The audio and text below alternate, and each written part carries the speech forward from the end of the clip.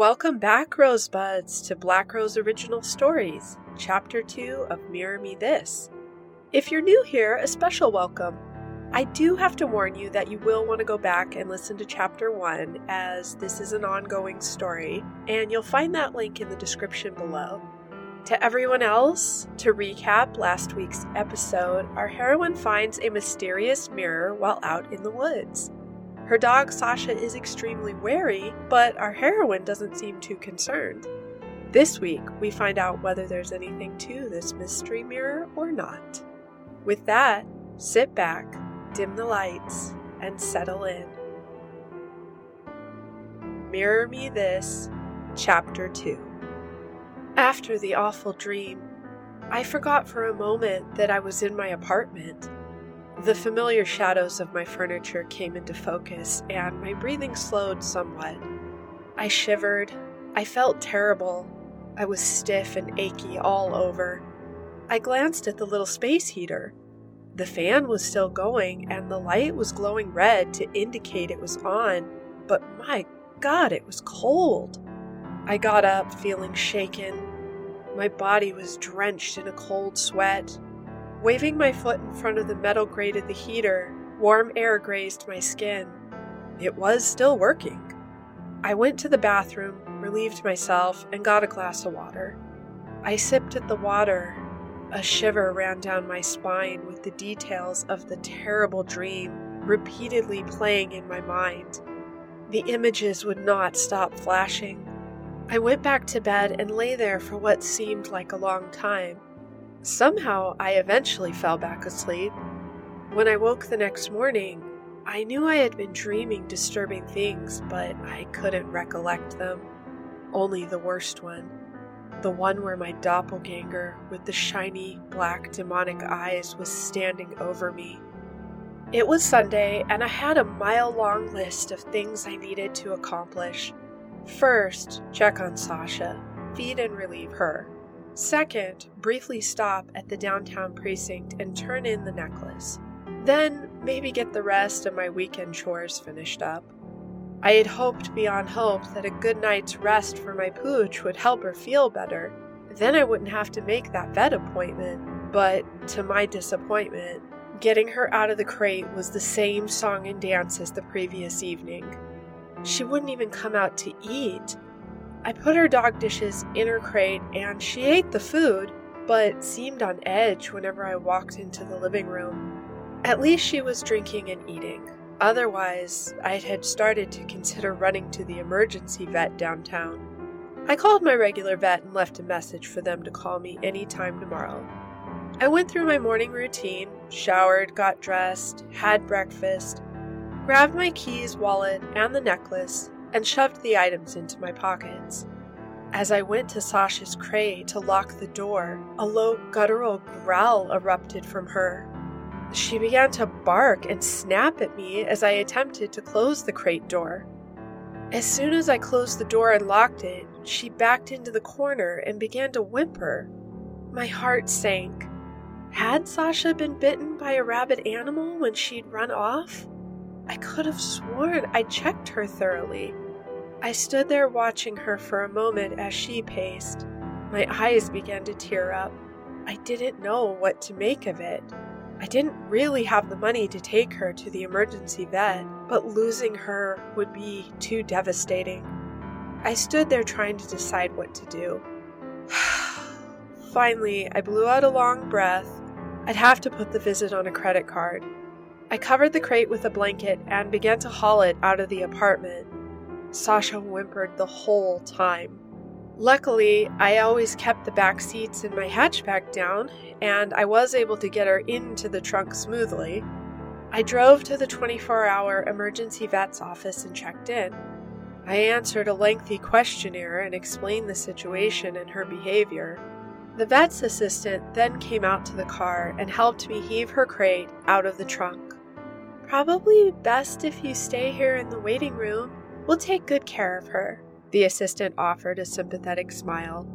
The clinic was not very busy, so half an hour later, the vet called me back to his office and asked me a few more questions. I can run some more tests, but her preliminaries look fine, and she's exhibiting none of the behaviors you mentioned. She seems to be a happy, healthy girl. If I run the tests here, it would take 2 hours to get the results back from the emergency lab, and it would cost considerably more. It's up to you." He quoted the price and asked if I wanted to wait until tomorrow or run the tests today. I had mixed emotions. I was glad Sasha was okay, but how could they say she was fine? She was clearly not. I didn't know what to make of it. Why would they lie to me? It didn't make sense. None of this made sense. I declined the extra labs and vowed to follow up with my regular vet. Unfortunately, the bill was in the precise exorbitant range I had predicted. My credit card was maxed out again. The vet's assistant kindly helped me haul her crate back into the car.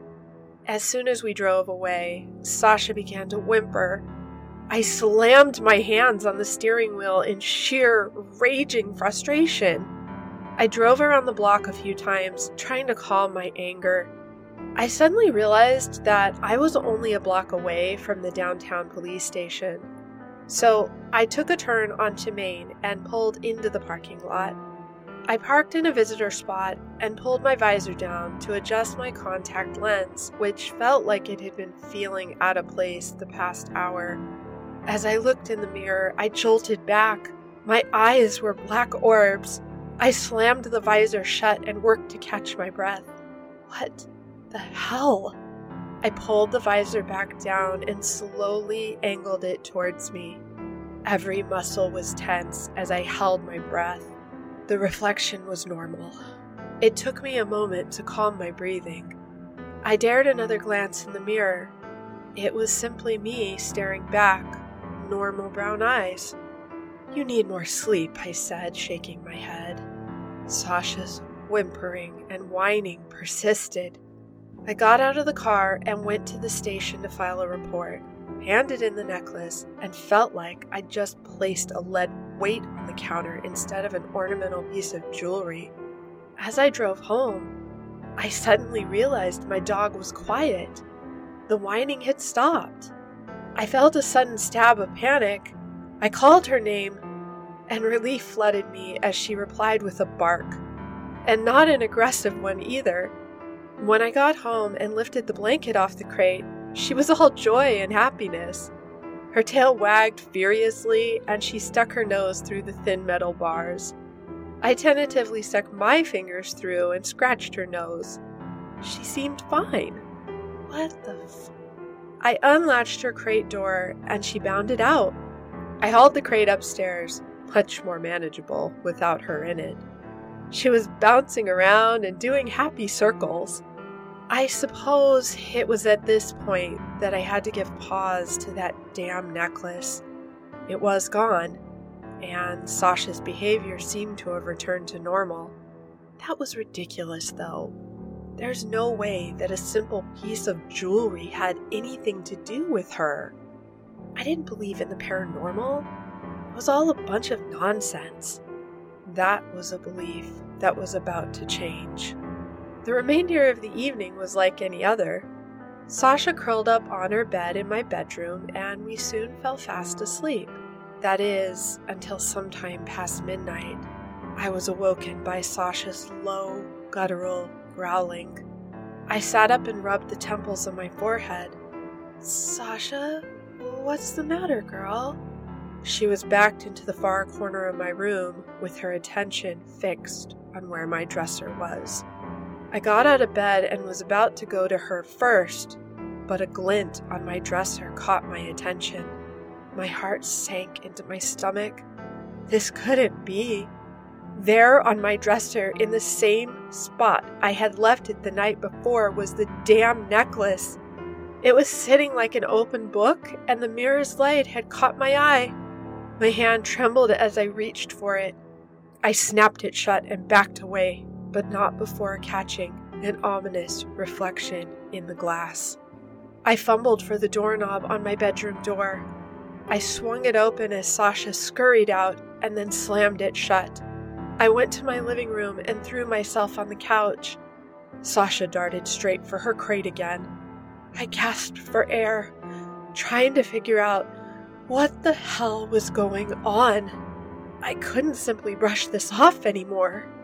I had turned that damn piece of jewelry into the police not even 12 hours earlier, so there was no logical reason it should be sitting back on my dresser. I ran my fingers through my hair and looked up. There, staring out at me from the reflection of my television, was my doppelganger with cold, dead eyes. The face of the reflection split into an ominous grin, and I choked back a scream. I scrambled off the couch and reached for my throw blanket near the sofa. I flung it over the television, but there, staring back at me, was my reflection, the thing's reflection in the framed artwork above my TV. I was frozen in shock, unable to move. The thing just stared back. It mirrored every moment. It mirrored every movement. However, it was not me. The thing in the mirror had inky black eyes and a terrifying grin with sharp pointed teeth plastered on its face. I looked around frantically for something to break the glass. Then finally, my eyes fell on a heavy metal replica of the Eiffel Tower sitting on a nearby shelf. I grabbed it and slammed it into the glass frame without stopping to think. Sasha let out a yelp of dismay and ran towards the front door, whining and barking to get out. I looked at the shards of glass around me. My feet were bare. This was not good. The glass breaking seemed to jolt me into thinking more rationally now. My hand trembled as I reached for the throw blanket on the TV. I pulled it off and let out a sigh of relief. My reflection had returned to normal. I squatted down and threw the blanket on the floor to sweep the glass aside. Thank God my floors were hardwood. I pushed as many shards into a pile with the blanket as possible, then surreptitiously wove my way on tiptoe to the kitchen to retrieve my rain boots, a broom, and a dustpan. Sasha was still pacing at the front door, but her whimpering had ebbed. I had to get this glass cleaned up. I put on the boots and looked up. I saw it again, its reflection in my oven glass plating. "No!" I screamed. I flew to my bedroom and grabbed my keys and wallet off the dresser. There it was again, in the reflection of my vanity mirror. I ripped the small mounted mirror off its hinges and threw it on the floor. I could hear the glass break, giving me some meager but fleeting comfort. I made for my front door and grabbed Sasha by the scruff. I scrambled down the hall in a half-crouched position as I held Sasha firmly by the collar. I was taking no chances of her breaking free and running away. I made it to my car in the parking garage. I opened the back door and practically threw Sasha in. She was whining the whole way. However, she didn't put up a fight and thankfully didn't try to bite me. I got in the car, turned it on, and tore out of the driveway like a criminal escaping a brutal crime scene. When I felt my vehicle teetering as I turned a corner, dangerously on the brink of toppling over on itself, I forced myself to slow down. I had to think clearly. I had to figure out what to do. What the hell was going on? I realized it was terribly cold.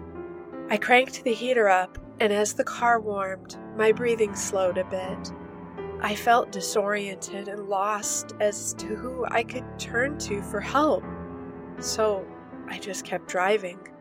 I didn't know what else to do. Well, my little rosebuds, that concludes this episode of Mirror Me This, Chapter 2. Tune in next Saturday for Chapter 3, where we will find out if the ghastly doppelganger follows Sasha and her master, and what will they do about this demonic presence. That's a wrap. Until next time, take care, thanks for listening, and stay creepy.